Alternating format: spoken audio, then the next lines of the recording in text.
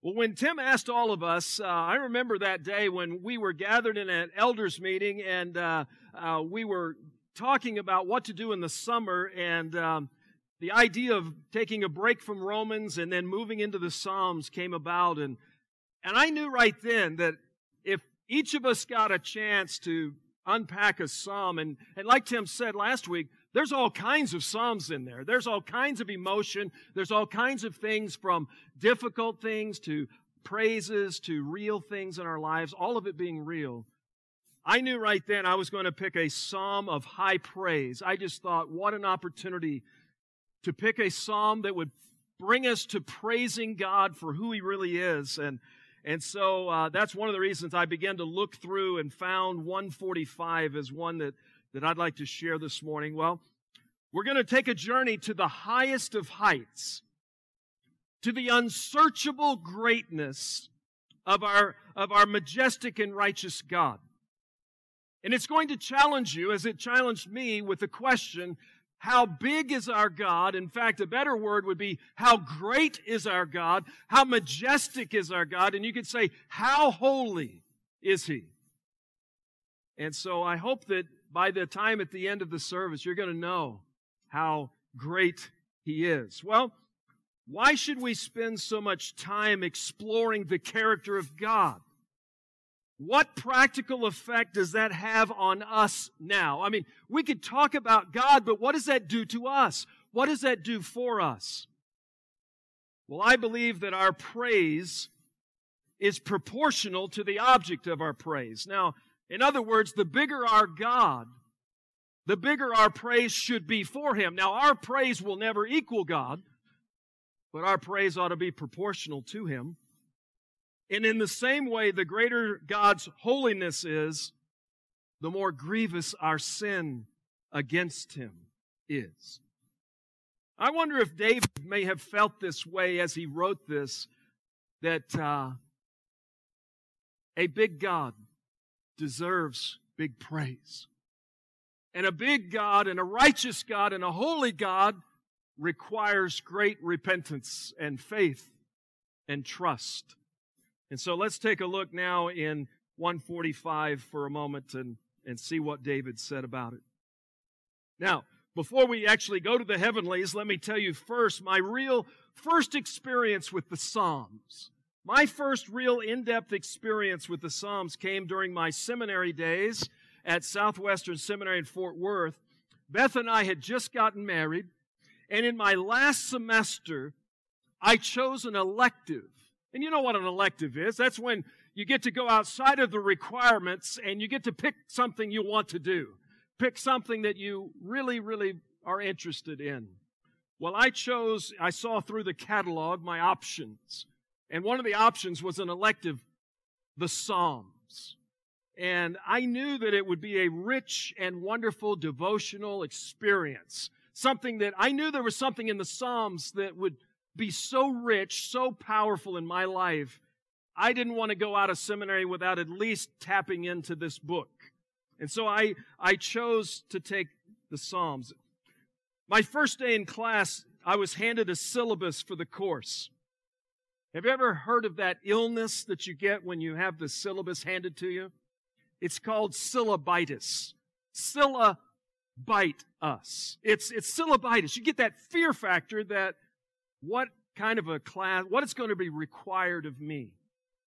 Well, I read along and I saw that there were 2 required textbooks beyond the Scripture, 2 books and 2 exams.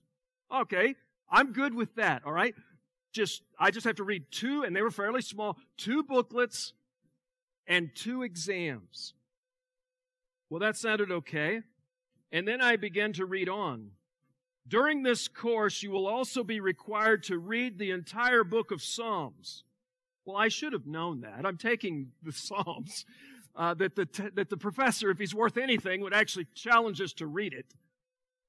And then also not only read the Psalms, create a journal describing each one of them in your own words. Following that assignment, you will write an essay describing your approach to that and your experience. on top of 2 exams, 2 other textbooks, and the Scriptures. Well, I said, what have I got myself into? I had other difficult classes, and this was my elective. I mean, this is my choosing. This is my option class, and I'm going to be asked to read all of the Psalms, write down my thoughts for each one of them, journal every one of them, including 119, and take exams, and listen to lectures, and have all my other classes. I came home from seminary that day to our little apartment, and I told Beth that I was going to need her help. I shared with her that very assignment, and I asked if she would be willing to read out loud the Psalms. I would jot down my thoughts along the way. We did a few at a time. We didn't do it in one long night. We did it a few at a time, and she was reading, I was writing. It was wonderful. We managed to make it through all 150 Psalms. Together, teamwork in God's Word. Well, I still think of that assignment as one of, get this, that was one of my highlights of my seminary experience. The Psalms, reading them, experiencing them, feeling them. And then to be able to do it together as a young married couple, it was wonderful. Now, Beth might not have thought it was one. She had the homework too. No, it was great. Well, one of the Psalms that Beth read to me was Psalm 145, so let's take a close look at this majestic hymn of praise authored by David himself. I've entitled the message, we've kind of had a little, Kurt tried to tell me my title and he botched it. Here's the title, The Glorious Splendor of God's Majestic Holiness. Now, that was just a shot at it, and it doesn't even do it justice. The glorious splendor of God's majestic holiness. Well, I was looking through what has been said about this psalm, and Pastor Sam Storms describes this psalm like this. Not only does this psalm provide a marvelous declaration of the majesty and incomparable greatness of God, it also instructs us on our responsibility to worship Him as He deserves. If you're going to read a psalm about the greatness of God, then you better be willing to worship Him as such. You got this? That's why it's practical for us to read about the character of God. You know the God in which you praise, and the greater your God, the greater your praise should be for Him. And so I agree with Sam Storms in his statement that it changes the way we worship.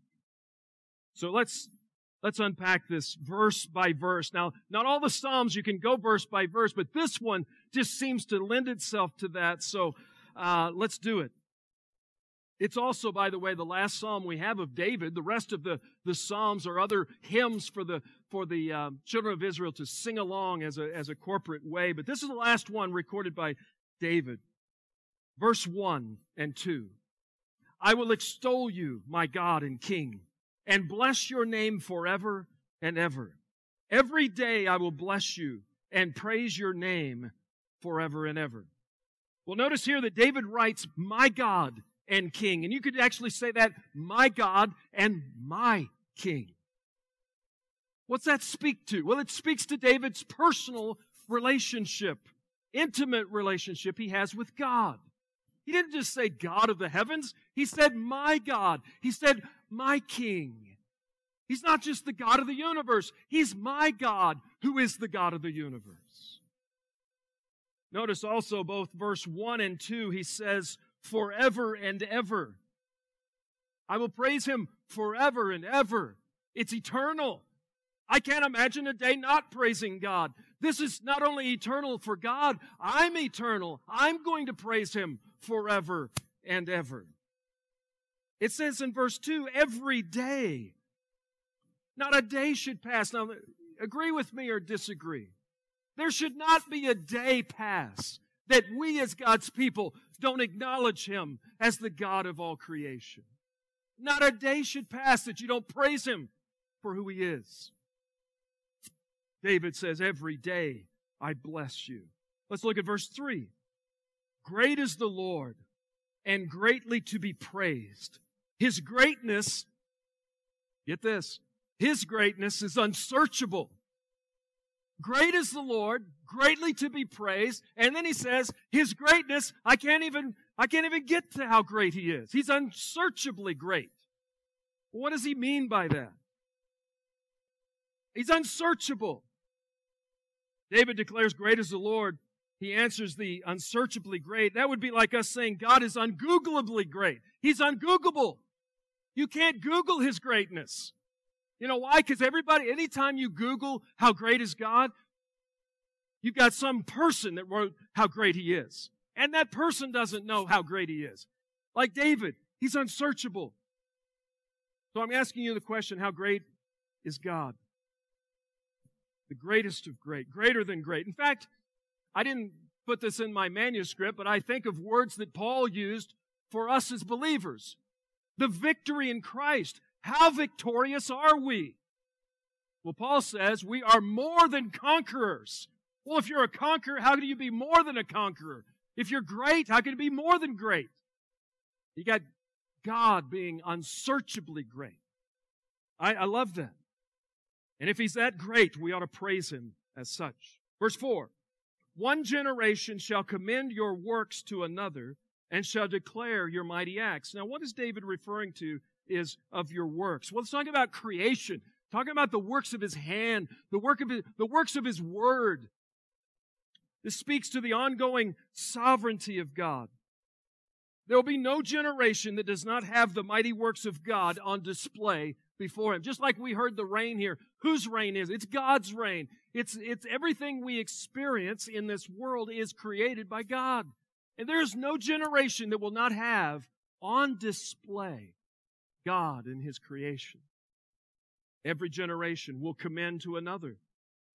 Verse 5, on the glorious splendor of your majesty and on your wondrous works I will meditate. Now, on the glorious splendors of your majesty is a massive description of God. Notice here the personal devotion and the dedication of David. At the end of verse 5, he says, I will meditate. I don't care what everybody else does, but I will meditate. That's what I'm going to do. I will meditate on what? Do you see it? The glorious splendor. As I would say, the fantastic awe of God's majesty and rule. David is in wonder of the wondrous works of God. He is in wonder, in awe of the works of God. Are you? Are you kind of over creation? Have you gotten over that when you see a sunrise or a sunset? Oh yeah, there's another one. The birds, the animals, the things that some of you like when our students are gone to Estes Park, they're going to see majestic mountains and they're going to see mountain rivers and they're going to see some wonderful things out there. Are you over creation? David said, I am going to meditate on that because by meditating on the works of God, I see God. The one who made it, the one who did it. When was the last time that you got carried away in the awe of God? When was the last time you were just caught by amazement at the power of God? Whether it be the power of creation or whether it be the power of the cross, the empty tomb, there's some awe in that. All right, verse 6. They shall speak of the might of your awesome, well, actually the word awesome could be translated terrible, deeds. I will declare your greatness. Look at verse 6. They will speak of the might of your awesome deeds, but I will declare your greatness. Notice here that sometimes God works in ways that seem terrible. Sometimes God works in ways that people say, what kind of a God is that would allow such bad things to happen and horrible things to occur? And why do we live in such a corrupt world? If God made this world, then why is it so bad? But you know what? It's by His grace that we see His goodness. Even though things to the world would look terrible, to us, we see God's grace and mercy upon us. Even in the storms, even in a tornado, even in the destruction of things, the terrible things that we see, we know that God is in control. Verse 7, they shall pour forth the fame of your abundant goodness shall sing aloud of your righteousness. Again, what are we to praise God for? It says here, His abundant, extravagant goodness and His righteousness, His holiness. I guess the question David is asking here, how great is God? How righteous is God? Have you ever asked yourself that?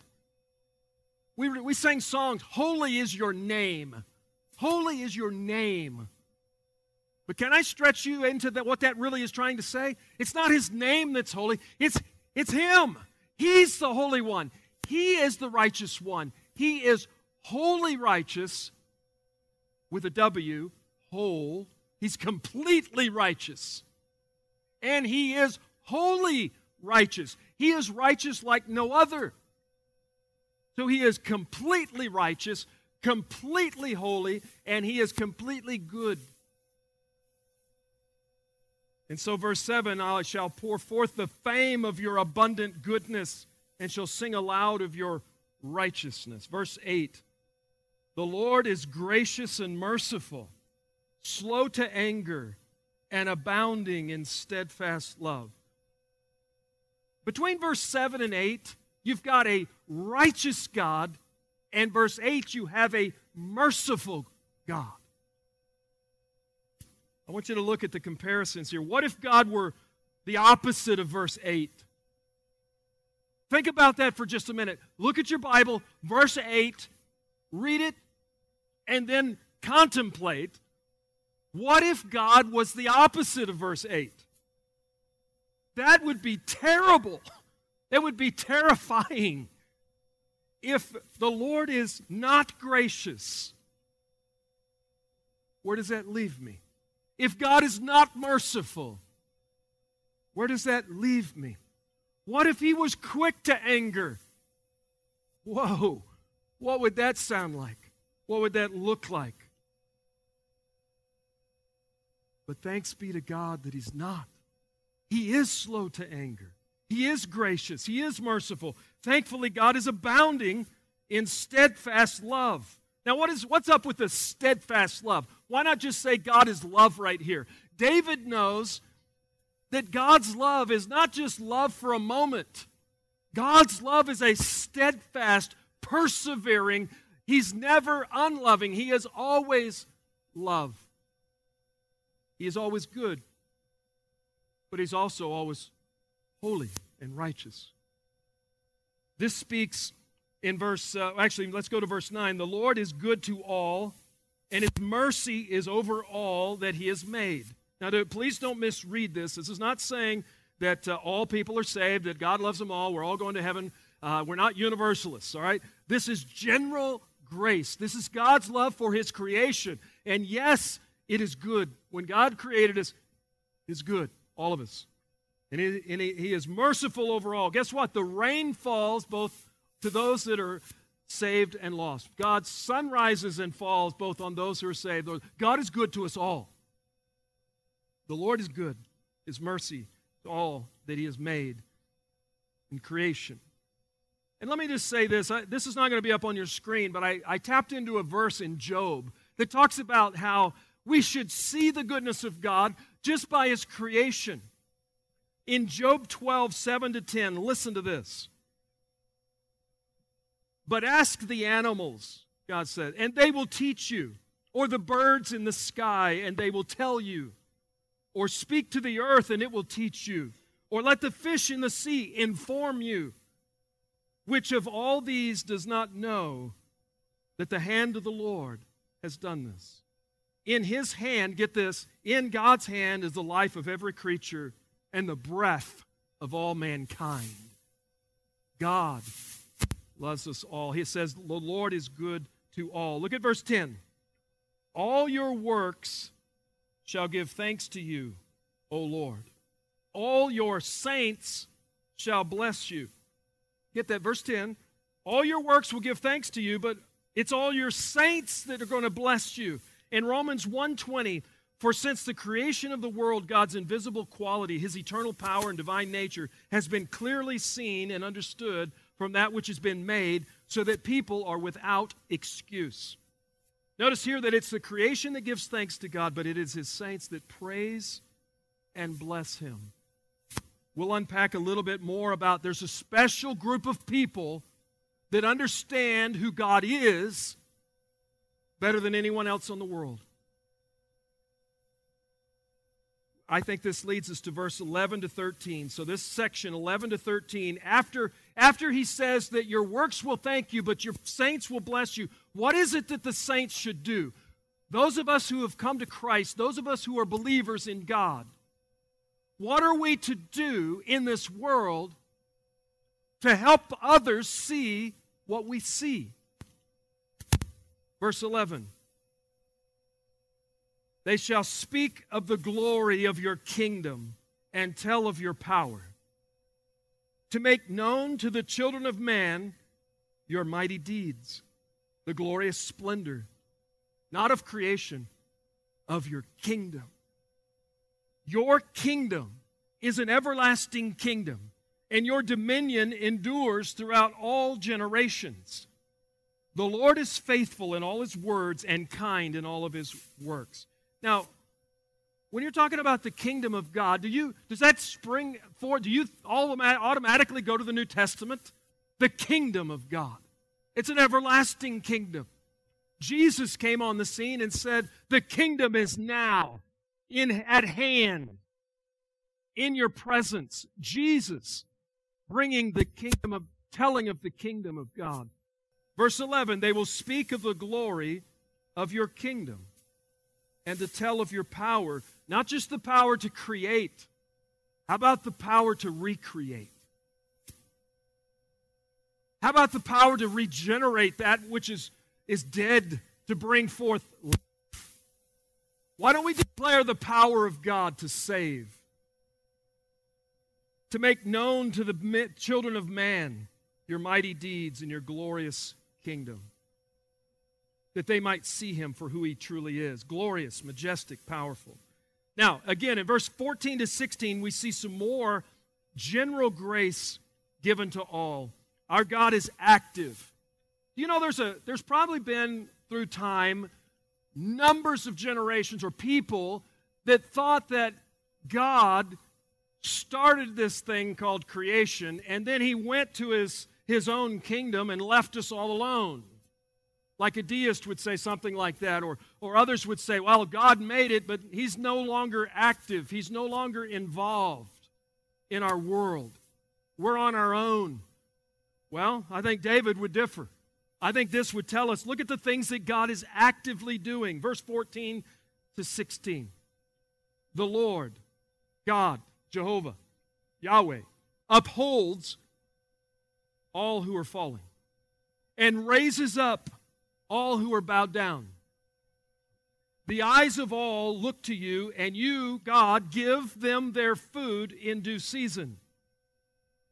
You open your hand, and you satisfy the desire of every living thing. Would you take a look there in 14 to 15, and as we have in your bulletin, I've underlined the words that God is doing actively. God upholds us. He raises us. He gives us our food. He opens His hand and He satisfies us with joy in living. Now, what's going on here is the activity of God, the Lord doing something in our midst. David was recognizing that God is active, God is present, God is upholding. Do you realize, I don't even think about this, but I know this is true. If God was to take a break, what would happen? If God was to say, all right, I'm not going to do anything.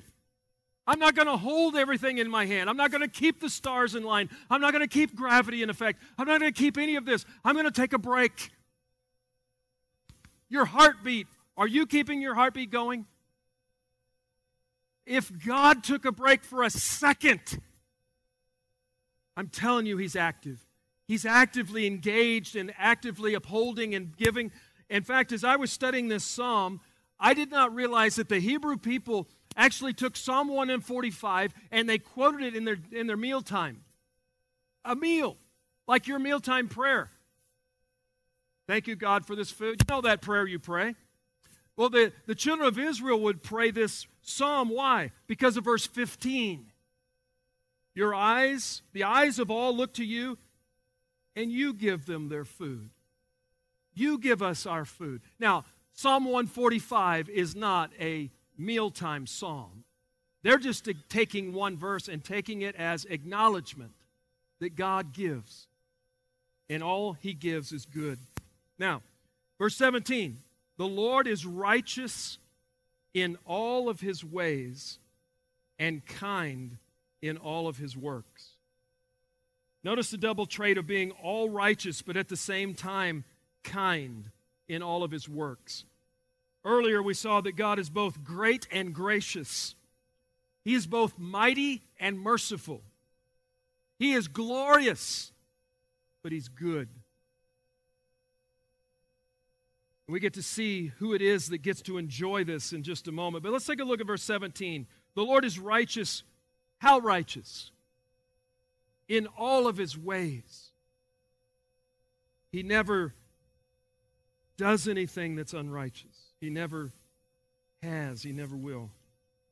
Let's take a look at who is it then that gets to enjoy God like this? Is it everybody that gets to enjoy this wonderful, wonderful, gracious God? If we've been in Romans chapter 1, we don't deserve any of this. We should experience the opposite of that. We should be condemned by this holy God. So who is it that gets to enjoy these attributes of God? David points it out in verse 18 to 20. Take a look. Verse 18, the Lord is near. To who? To all who call on him. To all who call on him in truth.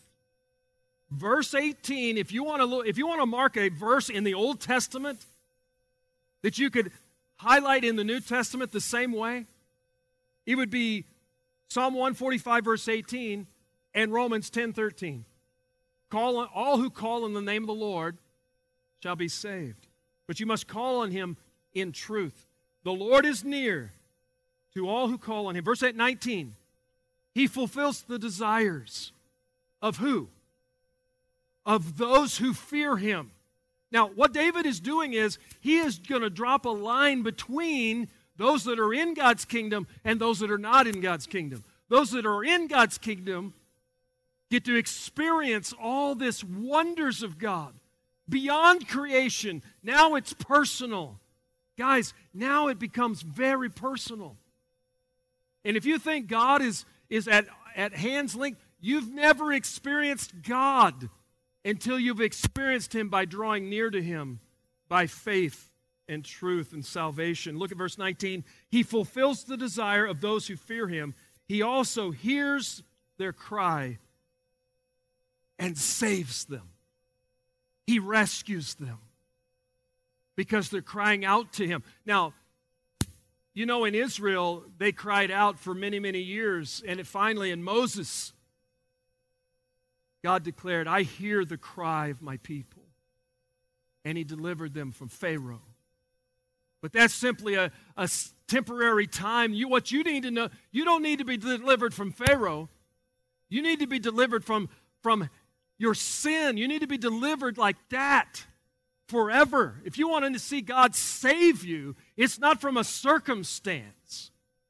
You need to cry out for him to save you forever, for salvation itself.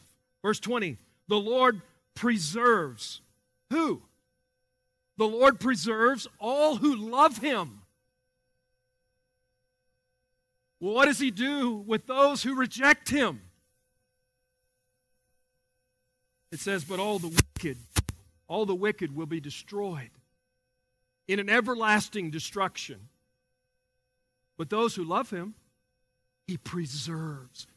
Now, I had a grandmother. I don't even know why I'm thinking. I just had a random thought. Here's a random thought.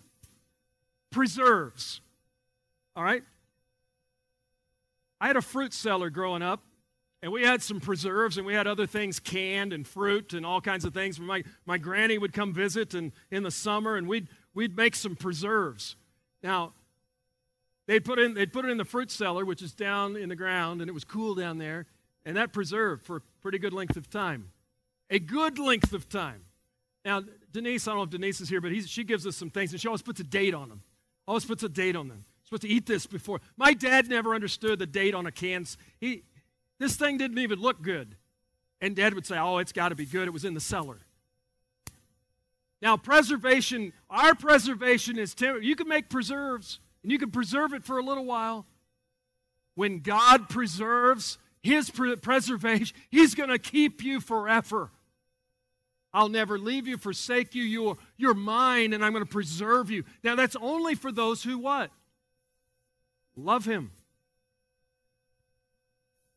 So David made in verses 18 to 20 some clear distinctions between experiencing God. God is near to those who call on Him. Well, what does God feel like for those who don't give a rip about Him? God? You mean there is a God? I didn't know there was a God. See, distant. But to you who love Him, yeah, He lives within me by the power of His Spirit. That's how near He is. Our God is near because we love Him. We understand what He's done for us. We've seen His salvation in Christ Jesus. These verses tell us much about that. He will fulfill our desires if you fear and cry out to Him. He will sustain and preserve you when you love Him, but He will declare the fate of the wicked. They will be judged. They will be condemned. Now, verse 21 is like a summary statement of all verses 1 to 20. How would David possibly sum up all that he said? Now think, we've come a long ways, guys. We have come from the great, majestic splendor of His majesty to the kindness and the gracious gifts that He gives us, even with our food, even with salvation, all these things. We made a distinction from those who love Him and those that reject Him. God is good and great. How would you summarize all that? Well, David gives us his last declaration, and it's as if he cannot contain it within himself. He can't keep it secret. By the way, salvation, it's never been a secret. It's never meant to be personally in your heart, like tucked away, like that's your little private Jesus. Jesus hung on the cross in front of all to see. The empty tomb, the stone rolled away. Why? So you can see. He's not there. Salvation is to be displayed. We as God's people are to declare. We are to speak of God. So David, verse 21, my mouth, not somebody else's mouth, my mouth will speak the praise of the Lord. Let all flesh bless His holy name forever and ever. David cannot not speak of His glorious, majestic, and wonderful God. There's a song out, well, it'll date me if I say it, but here we go. You can't shut up about it. Anybody know that song? Anyway, you can't shut up about it. What? God, Jesus, salvation. Are you like that? Do you speak of God like that? When I don't mean obnoxiously, I just mean normally. This ought to be normal for the believer to speak of the wonders of God, to be in awe of God. And sometimes I'm actually speechless because He's so big. I don't know what to say about God. And then it comes. Well, wait a minute. He is holy. He is awesome. He is majestic. He is gracious. David cannot not speak. My mouth will speak the praise of the Lord. He is overwhelmed at the glorious splendor of God's majestic holiness. He must speak of Him to everyone. Why? Why should we speak so great about God? I mean, once you know who God is, you ought to stop talking about it. I mean, you're there. You're saved. Now you can stop talking about it. David says, so that all flesh might know. So that everyone might know. Why would you stop talking? Now,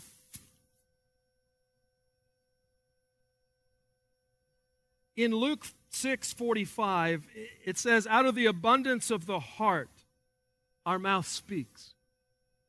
David finishes Psalm 145 with, I will speak of the greatness of God. My mouth will speak. And then in Luke it says, from the abundance of our heart, our mouth speaks. So maybe we don't speak because we're not loving God like we should. Or maybe we could look back and pick out some of these 18, 19, and 20. Maybe we're not calling on Him. Maybe our prayer life is not where it ought to be. It's no wonder we don't speak of God. We're not experiencing Him like we should. Maybe we're not in awe of Him. Because I'm telling you, if you get in awe of something, I've seen it, I've done it, something happens and it's crazy. I mean, it's just weird. A rainbow yesterday. Anybody see that thing? There was a rainbow yesterday right here in Nixa.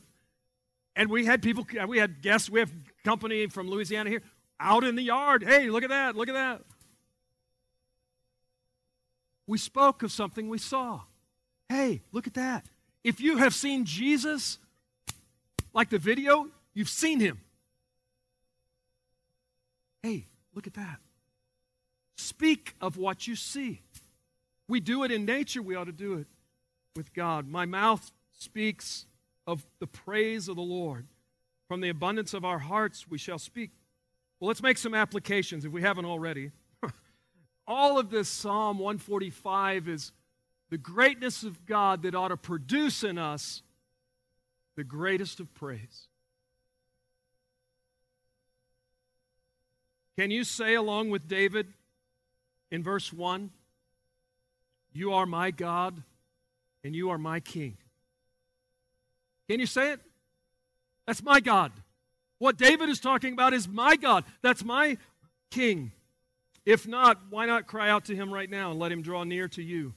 He draws near to those who cry out in faith and belief. That's why Jesus came. So that you might see God and respond to Him by the obedience of faith. Maybe this could happen to you. Maybe this is something you need to hear this morning. Believer, if you're here this morning and you've kind of been shallow, maybe Psalm 145 showed you that there's depths to God that you don't even know. You need to not be shallow. You need to be deep. Deep in what? Deep in praise. How big is your God? Can you see the glorious splendor of His majesty and majestic holiness? Let that reality transform your relationship. He is righteous and kind. You know how strange that is? He is totally righteous. Uh-oh. A blazing fire of righteousness. And yet He is kind. He is mighty. And He is merciful. Do you realize what that is? How could He be mighty and still be merciful? Do you know where His righteousness and kindness, do you know where His greatness and goodness, do you know where all that stuff comes together? At the cross of Christ. He is merciful to us. He is mighty against sin. He is righteous and holy, and yet He is kind to us. I hope you see it. I hope you see what David is declaring. Do you see Him?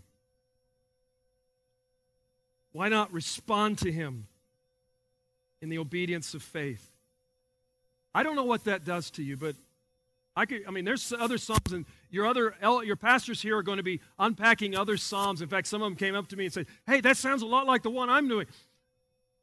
It's not a competition, all right? What it is it's a matter of revealing to us who God is and what He does.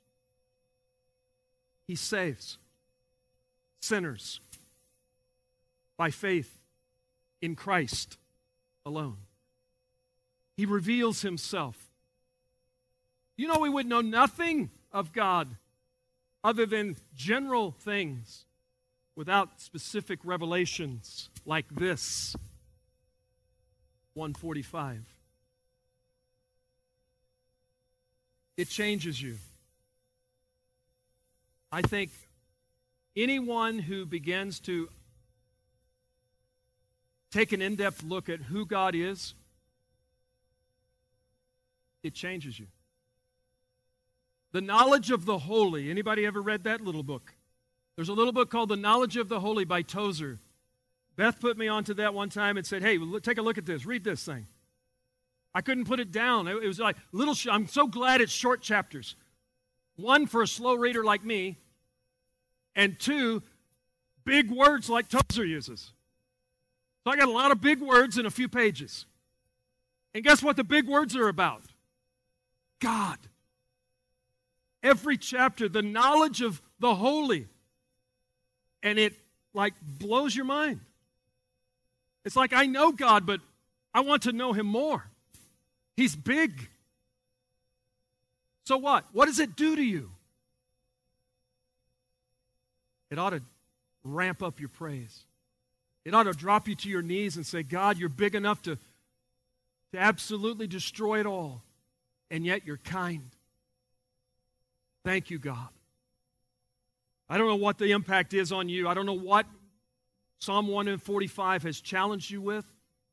If you're here right now and you've never known God other than general things, you don't know the specific, you don't know the kindness of God, you don't know the crying out and He answers you, you don't know those things.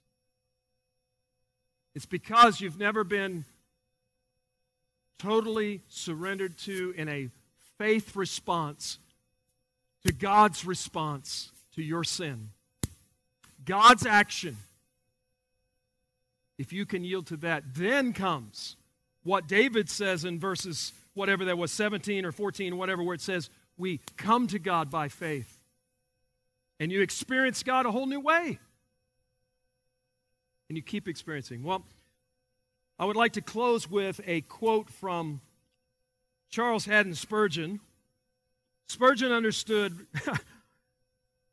that when anybody tries to describe God, if anybody's trying to preach a message on, and maybe I bit off more than I could chew in this 145, but I'm telling you, I was in tears before I came up here because I thought, I'm about to come up here and try to talk about the greatness of God, and I'm not going to do it justice. I know I'm not.